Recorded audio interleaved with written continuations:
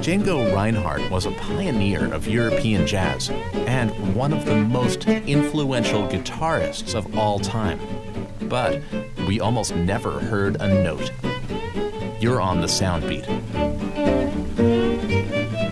In 1930, Reinhardt was an 18-year-old gypsy living on the outskirts of Paris, playing jazz gigs while his wife made and sold paper flowers.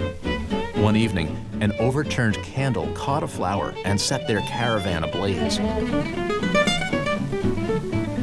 He was badly burned, especially on his left hand.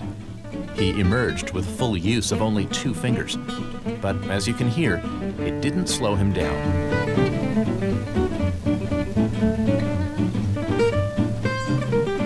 From 1942, this is the Quintet of the Hot Club of France with Belleville.